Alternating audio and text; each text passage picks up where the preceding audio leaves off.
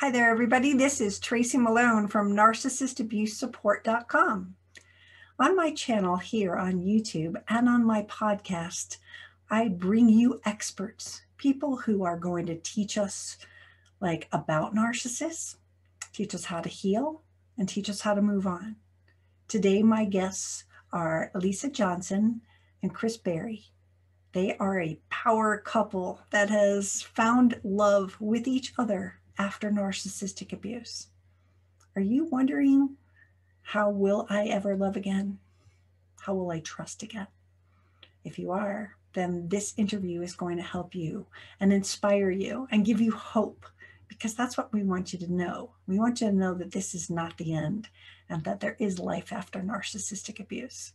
If you've never been to my channel before, please use the subscribe button down below and subscribe. And without any further ado, let's start by introducing and welcoming Chris and Lisa.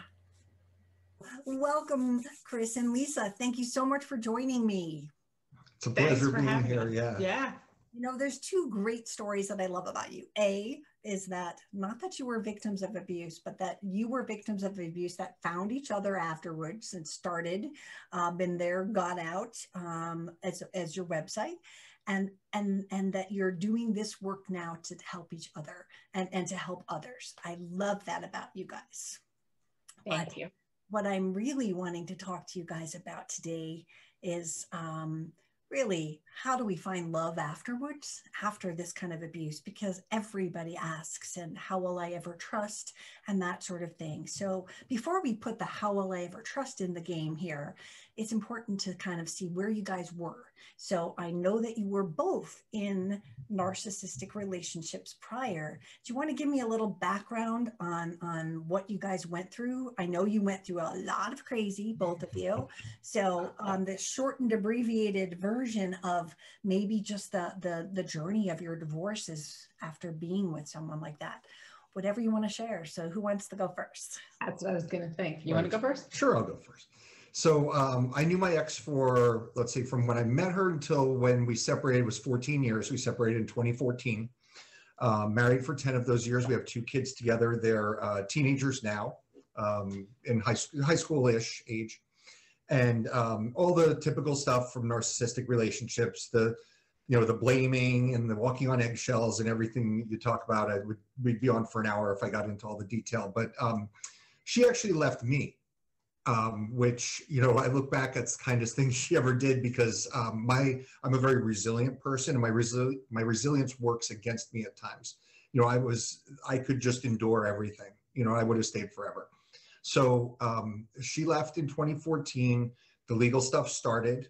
There wasn't a lot to fight over, except for custody, which she knew was super important to me, because being a dad is, really, it's the core of who I am. I love my sons, and I love being a dad. And so our legal fight, for no good reason other than power and control and her enjoying the fight, took 3 years and cost $300,000. And at the end, we just kind of ended up where the negotiations were starting, pretty much, give or take a little bit. But, through most of that process, I was living in terror, worried that I'd be one of those dinners Wednesday night and every other weekend kind of dads, and that's not me. But I have them close to half the time, and everything's great now. But oh, what a nightmare it was for a long time, with the uncertainty especially.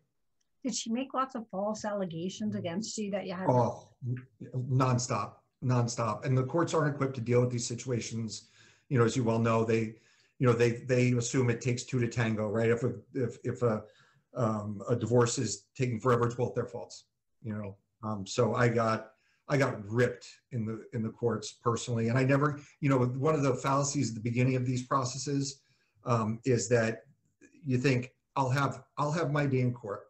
I'll be able to say, make my case. I never really said anything except my name and address, and yes, I swear to tell the truth. And that was pretty much it the whole time. Lawyers spoke for me. It was negotiated. I never got to tell my story, and the courts wouldn't have cared anyway. Mm-hmm. Right. They just wanted it off their docket. Right. They want to know how much assets you have. Are they safe to be with the kids? Have a nice day. Bye. Right. But $300,000 of that? Yeah.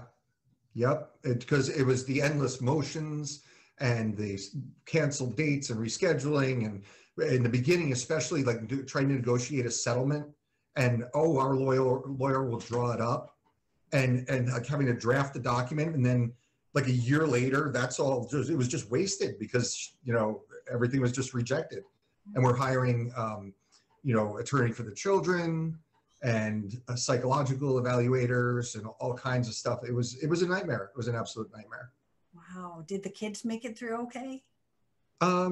Lisa likes to say a quote she heard somewhere, they'll probably always walk with a limp, you know, but they're good. You know, I don't think they're permanently damaged. The thing that I worry about is, you know, we share custody. So they're with a narcissistic mother about half the time. Mm-hmm. So everything I've read is that, you know, the kids can be okay as long as they have one emotionally healthy parent. So like my mission in life is to be as emotionally healthy as I can be. And fortunately, you know, with Lisa in my life now, and my boys know her really well, they're seeing us model what a healthy relationship should look like. Right. So hopefully unraveling or undoing some of the stuff that they saw before. They're disgusted. That's good. You're just like, stop, like breaking up kisses, holding hands. Oh, that's so cute. No, they just joke around though. I think they know, yeah, they know this is healthy, and they know, you know, that Lisa makes me really happy and vice versa. And we're modeling it for them. So good. It's all good. I think they'll be fine. That's good. Thank you for sharing that, because I know everyone has concerns about, you know, how do the kids make it through 3 years of hell? Well, the kids aren't really in the courtroom. They don't even know much is going on. I mean, obviously they're sucked into court people and psychologists and all these evaluators and all this other stuff. But hopefully a lot of it became just a way of life and not like a dagger in their heart every time you got one. So yeah, you don't want to do it. Everybody says this. You don't want to put them in the middle, right? And my boys, you could see them recoil anytime that they felt like they had to choose, you know, just on an issue like, do you want to go with mom's idea or dad's idea? They'd be like, yeah, you know, they pull back from it. Mm-hmm. You know, so we just, well, I do my best not to put them in that situation. That's, you know, that's kind of years behind us at this point. We've settled into a routine and we know the rules. And right. Thank God. So Lisa, tell us about your divorce. Okay, so I met my ex-husband right after I came back from backpacking through Europe and living in Europe overseas, teaching English in southern Hungary in the early 1990s. So I was very young. He was my landlord when I came back. I had a different boyfriend. We broke up and the landlord swooped in and said, oh, let's have lunch. And it seemed very platonic. And I was never actually really in love with him or attracted to him, but he was like, seemed like the good friend type, great, well, suppose it, you know, the mask, great listener, loved to read, very cultured, started taking me all these trips again. So on paper, everything looked great. So we were together, we were married for almost 18 years, together for nearly 20. We have 2 kids. Both my kids, one is going to be 18, the other is going to be 21 in a couple of months. So several years ago, you know, and the thing with us, it was a very different type of relationship. I did not walk on eggshells. We did not fight. He's a covert narcissist. Neither Chris nor I knew anything about narcissism throughout our entire marriages, and even some points after, until the divorces became so crazy and irrational that we were both like, what is going on? Right, we had met at that point. Yeah, we had met at that point. Yeah, so anyway, but my divorce took a year and $100,000, not including the past 5+ years that I remain in the legal system battling my ex-husband for financial matters because he refuses to stick to the divorce agreement and refuses to comply with any court orders, basically. So I'm still in the muck. My kids have had no contact with their father for years. They are old enough to make that decision. They've had, the first couple of years were really, really hard, but it's really the opposite for my kids versus Chris's kids. His kids have no idea what their parent is, and they'll probably find out and it'll be really heartbreaking. My kids, I think, have had their heartbreak in the very beginning because I was advised to tell them the truth at the very beginning about that we are indeed getting a divorce, why we're getting a divorce, and put it all out there. And that's when they learned that their father really wasn't who he pretended to be for all these years and had been living a double life. And they kept giving him opportunities. He didn't really show up for them in any way. And then he lamely tries, and they're just like, don't even bother.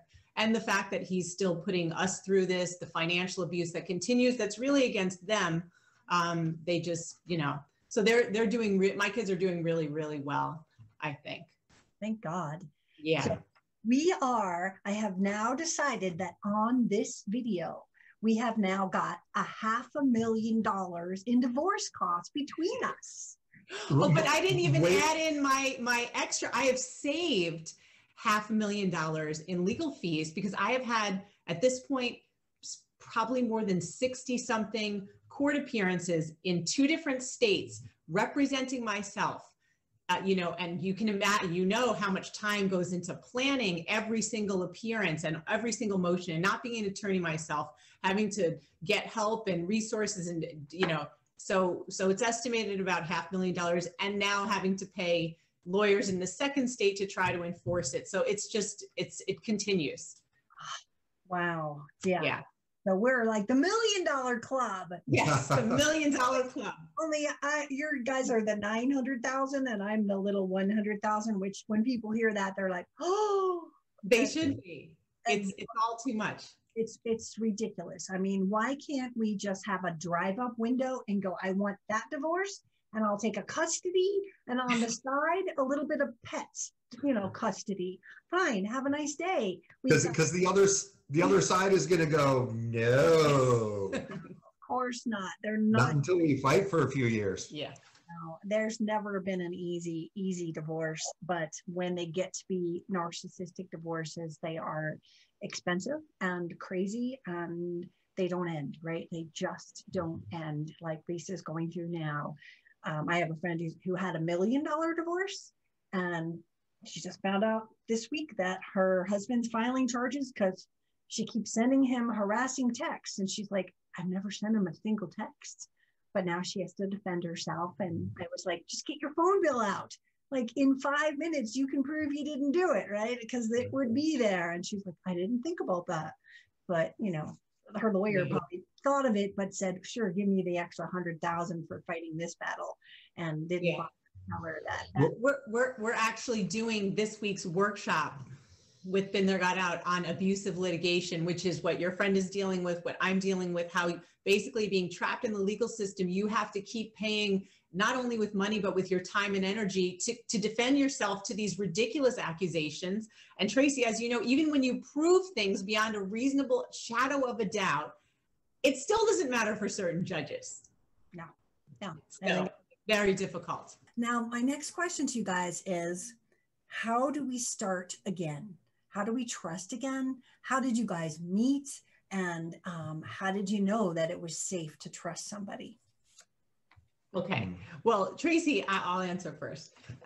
So we actually have been influenced by a lot of what you have said, putting out there, and we didn't realize, at least I didn't realize, that I was already doing a lot of, some of the recommendations you had made. Of course, I found out years later. I don't think that trust is something that you immediately know in the beginning. And so when I finally, well, first of all, it was really about a little over 2 years that I stayed in the marriage and planned my exit. So I already in my head had emotionally detached and knew I was completely done. And during that time, I know a lot of people kind of go wild and have affairs and drink or do whatever, but I told myself, you know what? You're still married and your kids are watching you. And so you have to keep thinking, what if they discover whatever about you? You don't want them to see you differently. So I thought, I'm going to take this head on. I'm going to deal with everything, deal with all this pain, not distract myself, not bring someone else into my problems.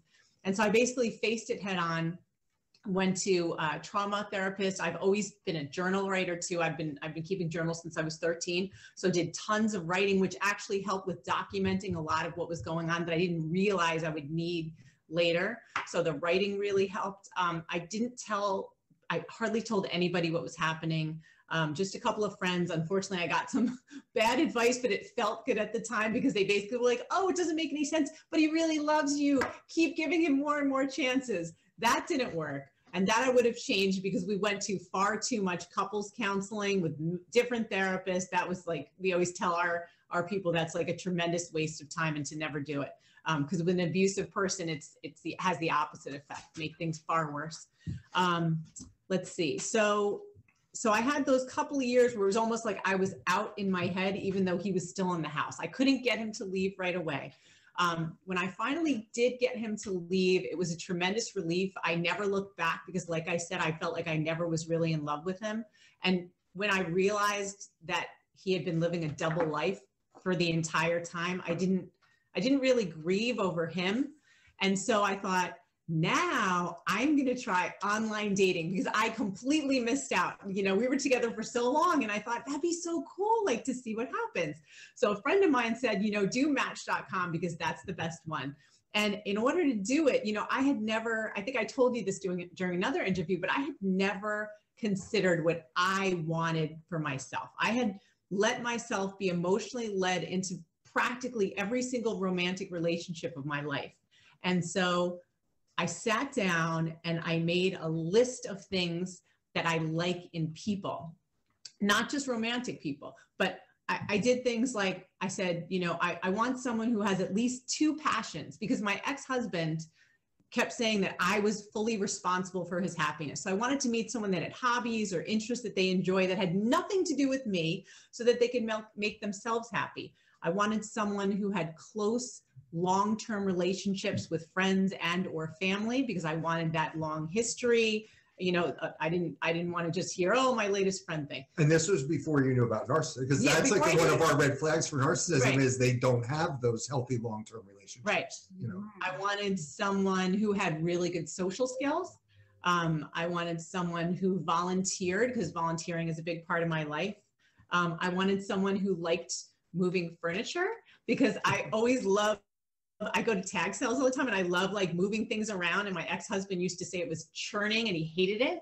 But I like playing with things. So I had like this whole list and I put it out there, and within like a couple of weeks, Chris responded. Yeah. And it was crazy. It was crazy. Yeah. So as Lisa said, it was just a couple of weeks after her ex was actually out of the house. It was a few weeks after he was out. Right. Yeah.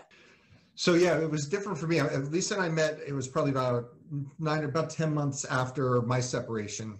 And I had gone through, you know, as I said, she left me, and I, unlike Lisa, I was really in love. Like I was hook, line, and sinker. You know, I was heartbroken. I cried every day. I wrote this really pathetic letter to her that I can't even, it's too cringeworthy to read now, but like begging her to come back. And I already even knew about the affair she had had, one, the first of several I would learn about. So I had gone through the stages of grief and the getting over being pathetic. And I was kind of getting my feet under me again. And I met somebody, I'd gotten a dog, a puppy. And at puppy school, I met a woman who, you know, it was a weird relationship. We were just friends. There was never anything romantic about it, but it felt like we were dating. So we were together like all the time. And that relationship went nowhere. But what it gave me was sort of some, you know, like, okay, like I can meet somebody, even if this turns into nothing, I can meet somebody. And so I signed up for Match, you know, a couple months after my separation, and I was on it for months and months. And if you've never used Match, you get like a daily, like almost a digest email where they suggest, I think it's 10 potential matches. And it gets tedious after a while because it's like, no. And there was one, like it was a Monday or Tuesday night, and I was up and I was ready to go to bed, but Monday night, yeah. And I was up and ready to go to bed, and here comes the Match email, and I was like, oh, I was gonna just delete it, but I said, no, let me just go through it, or else, because if I don't put in the effort, I'm never gonna really meet somebody. And I never, in the 8 months or so I was on it, never met anyone, never talked to a couple people on the phone, but that was about it. So I'm going through and I came across Lisa's, and I forget even what caught my eye about it. It was like her headline or something. And I read her profile and I was like, oh my God, it's like I wrote this myself. And the other day, as it so happens, yeah, Lisa and I found, like in our computers, we had cut and paste. We've been off Match for years, but we were sitting with Lisa's daughter, and she expressed a curiosity, and we were talking about our profiles. So I found Lisa's, I read it, and I found mine and I read it, and it's incredible how similar they are. So I wrote to her, this night, and it started us talking, and we got together. Well, wait. So she does this all the time. But when he wrote that night, he wrote this short little thing, but he said, "I saw your profile and it sounds like I wrote it." Mm-hmm. Remember? Okay, yeah. Now keep going. Yeah.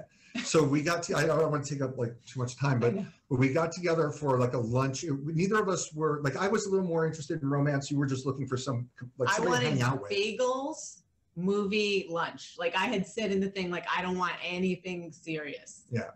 So we went out to lunch on a Friday afternoon, and we left a big block of time. I had 2.5 hours, and I was saying to Lisa, in the email beforehand, like, I have a feeling we're going to run out of time. So the first thing that happened is I got to the restaurant first. She walked in. The two of us looked at each other, and we both went, nah.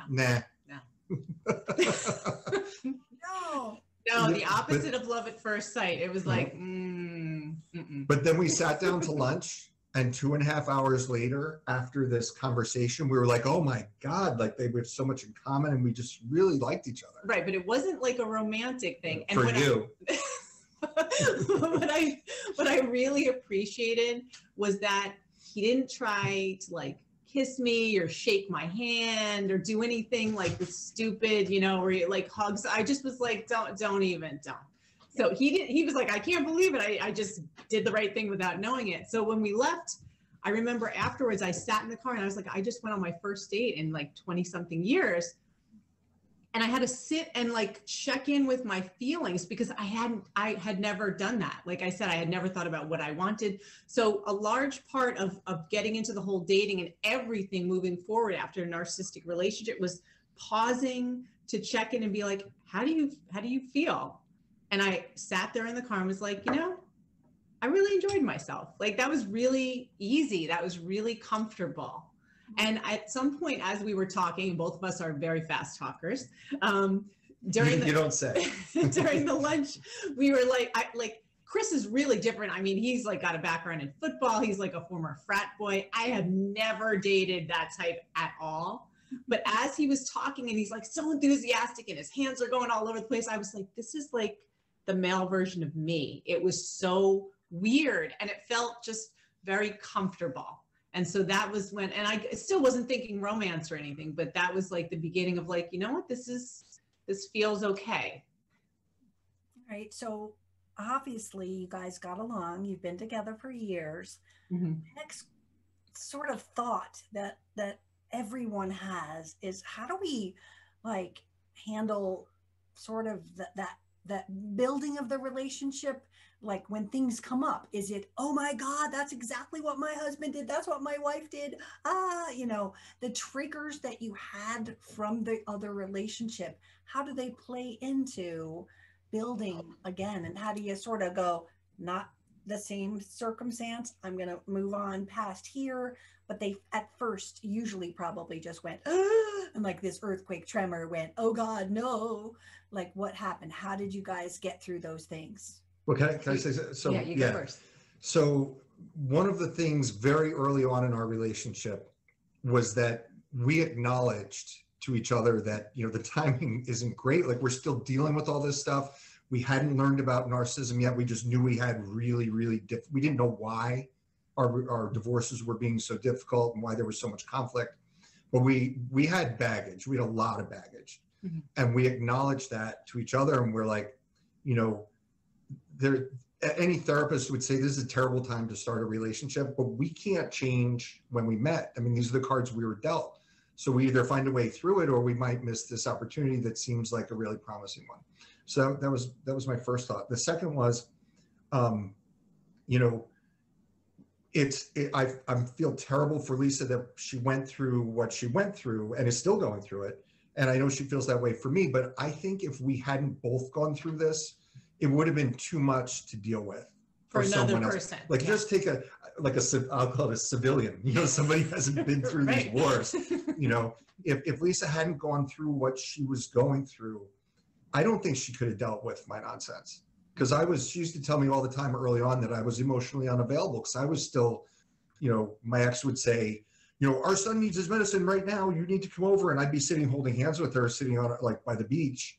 And I'd be like, I have to go. I have to do, I would, yeah, and I'd be like, you don't need to do that. Like we, Right. again, not knowing about narcissism in that very The time, very but early. I was just like, you don't need to jump at like 10:30 at night on your birthday, because his ex-wife is the opposite. She calls constantly. Not anymore. No, but mine is gone. He's gone. I just see him in court all the time, and I think that's why he continues it, because we're just done. Yeah.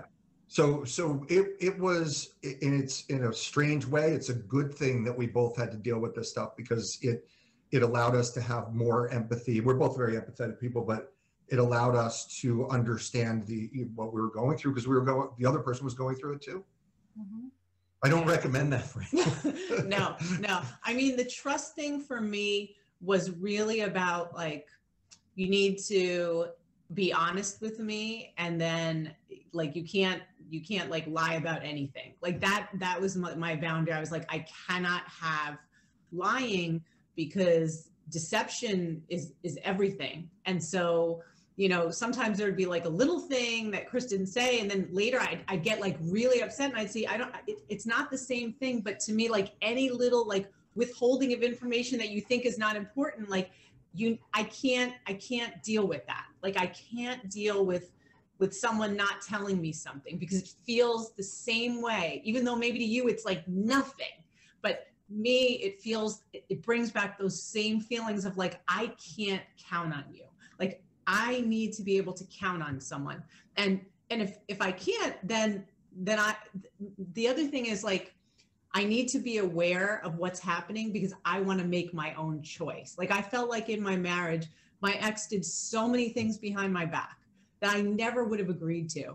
And then at the end, he was like, well, you know, what's the big deal? I'm like, no, like that, like we had a contract and I didn't agree to that. So any little thing, I'm just like, you can't hide stuff, because I want to make the choice. Like if you're doing something and you think maybe I won't like it or maybe I won't care, but there's even a question like, you need to let me know, because I have to make the choice for myself. Don't make choices for me and assume I'm okay with it. Mhm. That was like the biggest thing for me. And it felt sometimes for me, it felt like, you know, if there was some little transgression, whatever it was, that I was almost like paying the price for how her ex had behaved, you know, but I had to remind myself like that those feelings are valid. You know, she was traumatized. I didn't have that vocabulary then, but that she had been traumatized. She'd been through a lot, and I had to understand that. Yeah. When you love someone who has been through trauma, like you have to like the patience and understanding is like nothing anyone has ever experienced, because they have lost all confidence in themselves. Mm-hmm. And they have lost all confidence in the lying and the cheating and, you know, not doing what you say when you say you're going to do it is a trigger. A lot of people exist. Like, so if you just, whoops, I forgot that I was supposed to be there, you know, you might as well get out the machete because she's coming after you. It's all of the triggers that we all experience, that going through dating in this situation, regardless of the fact that you both were abused, is so hard. But the fact that you both had a backpack full of crap behind you that was sometimes the same, and yet because of the covert kind of thing, there's more deception on Lisa's end than it would have been for you, where you were just like, okay, I can take this. I'm a big guy. I can take it. I love her. I'm staying for my kids. I want to be with my kids. And she's just like, her head is spinning, and you know, it was so different, and yet, of course, being the same. So were there triggers for you? Like, as she said, lying was so important to her. What was it on your side that you thought were, if she does this, I'm going to need to speak up? Well, so that's a big thing for me is I have boundary issues. Again, I don't want to turn this into a 7-hour phone call, but stuff from my childhood with my dad, where, you know, he left my mom and then he kind of abandoned me. So I was kind of brought up to feel like I had to be the pursuer, and that love was conditional. And I was always in pursuit, and I was always subordinating my feelings. I'd like let people take advantage of me. And I was just sort of learning about that as an adult, coming out of this marriage. So, you know, I'm too trusting, too naive, and I was still like that early in our relationship. So I don't know. Do you feel like I had anything that, like, Well, I wanted to say an example, but she asked you the question, so I was calm and waited my turn because I know I often interrupt. I'm requesting the interruption because I just feel like I was just like, I just opened up. Yeah. Willingly. Okay. Thank God you weren't another one. I know. Well, I'm trusting and naive too, as are so many of our people watching, I'm sure. But anyway, one thing that that happens a lot and that I can sense might happen with Chris is in my relationships, the other person would say, I love you first. And sometimes they say it right away. And I would feel obligated to say it. And once again, not really think about if I felt that way. So when we first got together, you know, even though we weren't physically attracted to each other on the first date. That was the first 10 minutes. The second date was a different story and a whole other longer thing for another day. But it turned out that we actually did have like tremendous chemistry. So, you know, it was like, oh my gosh, this is so amazing. But yet, like, I don't want to take things like super, super fast because we both had kids.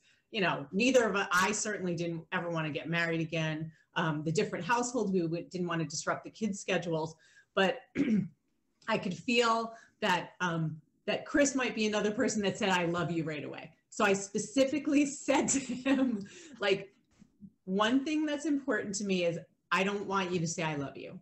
I want to be the one to say it first.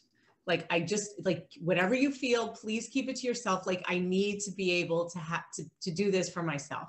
And so I waited, and we also waited a little bit to have sex too. I mean, even though he says it wasn't, we cheated a little bit, but you know, but I wanted to like wait on some of the intimacy stuff because I felt like I never took the time in the past. So yeah, so with the I love you, like we waited, you know, and even though we got together all the time and we sensed the other one felt it, and we used like code words instead, or he did. I treasure you. Right? I cherish you. Yeah, I was like, don't say it.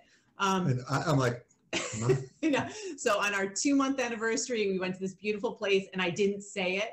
And then I waited till our 3-month anniversary. And then I said it and he cried and it was so cute. And it was like, but it felt like really right. I mean, even though we're like complete adults and everything, it felt good to be the one in control of the situation instead of allowing myself to be, once again, emotionally led into the relationship.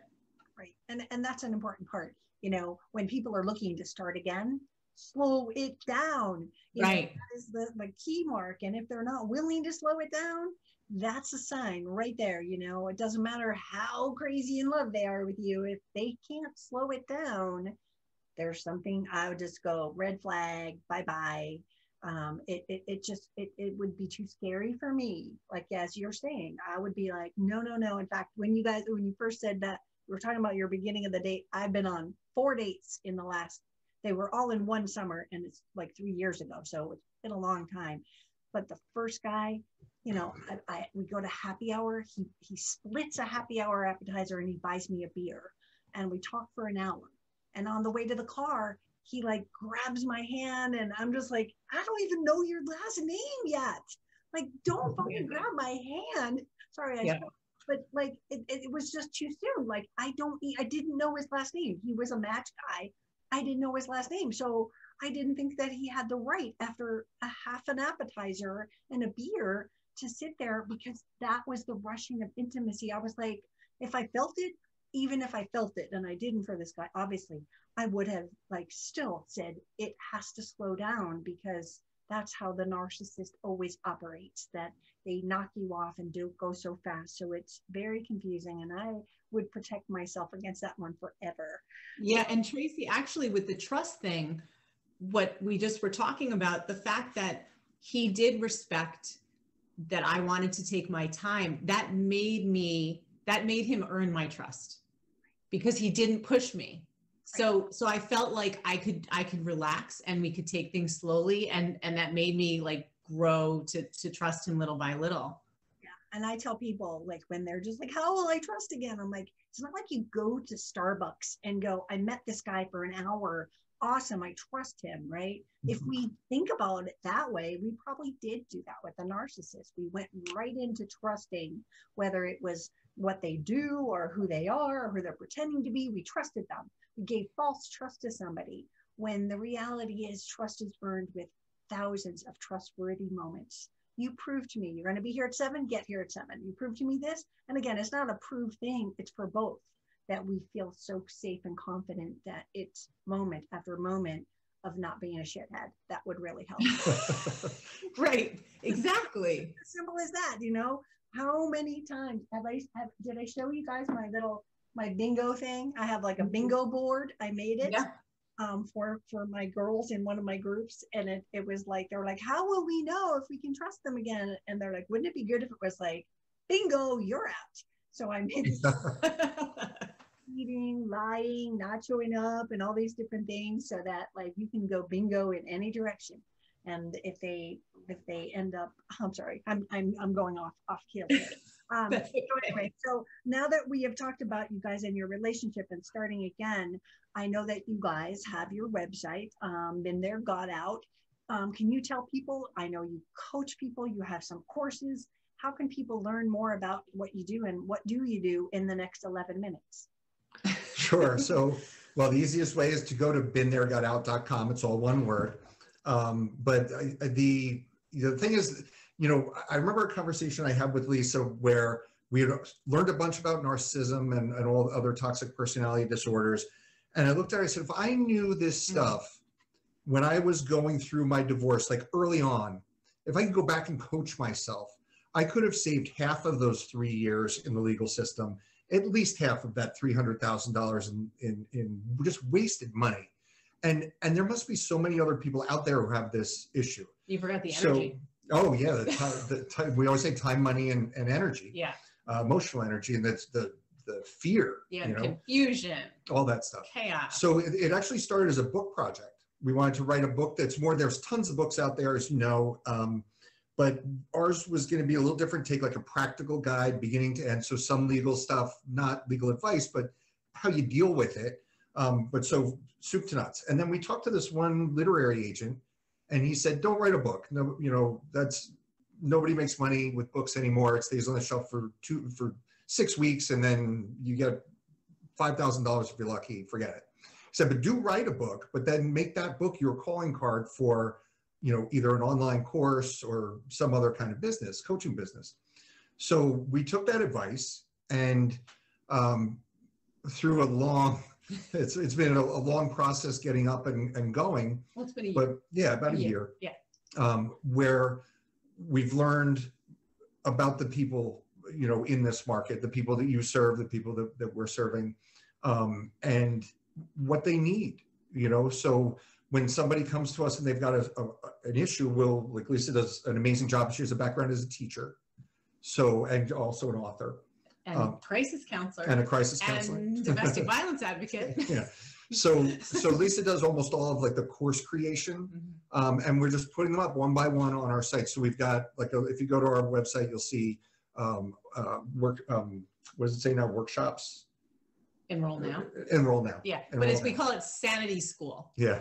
Because our tagline is, what is our tagline? We provide, I always forget it. Hope, guidance, and community to people suffering in or struggling to get out of relationships with toxic personalities. So they can find the strength they need to get their sanity back. Yeah.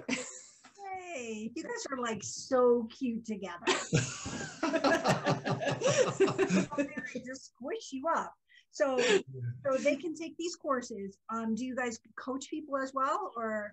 Well, so because like the giving thing, we haven't done an official coaching thing. We talked to a lot of people. We've done what we call like a rapid response call, where people email and then they were like want to get on the phone for something quick. But we haven't established like a full coaching program. And because this past year practically has been during the pandemic, we are doing our courses as on-demand recordings. with exercises in between, because people don't have privacy and they don't have access to money, and the kids are home because of the pandemic. So we found that we had wanted to do a lot of live coaching. It just isn't working. Our people are all over the world and in different time zones with different work schedules, so we can't do the live coaching part. But and I think the other thing is, we want to reach and have an impact on the most people we can. So I would rather have 1,000 people, take a $27 course and have it really help them, help move them along to wherever they are, if it gets them from point A to point B or point F to point G, wherever they are in the process. If it can help them just that little bit, I'd rather reach a lot of people. Yeah, so we really broke it down. Like when we were thinking about the book idea, we broke it into 3 different sections. So the first one is like we have a course called Wake Up and Smell the Narcissist that we want to turn into a board game. But it's really like understanding what the heck is going on. So we started this little series this past fall that we called our Lifeboat series, where it was like common manipulation tactics, how to regain your confidence, and how to stop repeating the cycle, because that was what our community said they wanted help with the most. But then there's a whole other bunch of people clearly who have legal issues, and I feel like I have become such an expert from representing myself and being in court for 6 years. So I have so many tips, and like in our live support groups outside of our business, I've been able to informally coach people through what to do. And then the last part, which we're really getting into now, is how to heal not just yourself, but your children. Because we found that so many people I just was writing this on our Instagram thing to someone today, because one of our big people who always is engaging was saying like, I'm so big, I'd rather not get therapy for myself. I'll do anything for my kids. So people are so and that's the type of personalities we're dealing with. Like that, like, let me do everything for everybody else, even if I'm like dying in the process. So we really want to start focusing on that later aspect of like healing your kids, but also somehow get them to start dealing with themselves at the same time. Right. That's exactly what people need. So I know that you guys also have a podcast, because I was just interviewed for it. I don't think it's launched yet, but you guys have a podcast. Is that the same name so they can find you? No, we haven't actually done the podcast. We put video, we use the videos in our blogs. We've talked about a podcast, but that's not something we've done yet. Well, not only in the blog. So what we've done for each of these courses is I like to interview somebody with a lot of experience or an expert, and then we attach it as part of the course. So they don't just get my research, our experiences, but they get an outside person. Like we've interviewed we've interviewed trauma therapists. The best example was we did a course on safety planning. Like if you're still in the relationship, like how do you line everything up so you can safely exit? And Lisa interviewed a 34-year police officer here in her town, who was the one that started the local domestic violence program with the police department here, which became a model for the entire state of Connecticut. Yeah, it was called the Special Victims Unit, so that they specifically train a certain branch of the police to deal with domestic violence victims. But he gave me all kinds of, he's very well respected and really nice person. And he gave me lots of like really interesting advice on what people should do, like even during an argument. And so that's included with the workshop. So the workshops are really like chock full of information. Yay! Well, everybody, I want them to go to your website, learn more, read more. You got a great blog out there. And I noticed that you're wearing your Sir Thrive. Yes! 3. Whoops. Wait, here's the 3rd one. I took my 3rd off so we could hold Sir Thrivers. You guys are truly Sir Thrivers, and I want to thank you for sharing this with me today. People are always wondering, how do we start again and find love? So thank you. You guys are the role models of everybody. You're the successful recovery couple, and I'm so excited and honored to have you here. Thank you for joining me. Oh, our pleasure. Yeah, Tracy, thanks so much. And I hope that your community gets hope out of this, because that's the hardest thing. It's the first thing that people need, is to just envision that things can get better. Yeah, and both of us never imagined that we would even leave our relationships. We were together for decades, you know, in our marriages with kids, we were just like, this is it. Like, this is our life forever. Yep. We never imagined that we would find this kind of happiness and like true healthy love.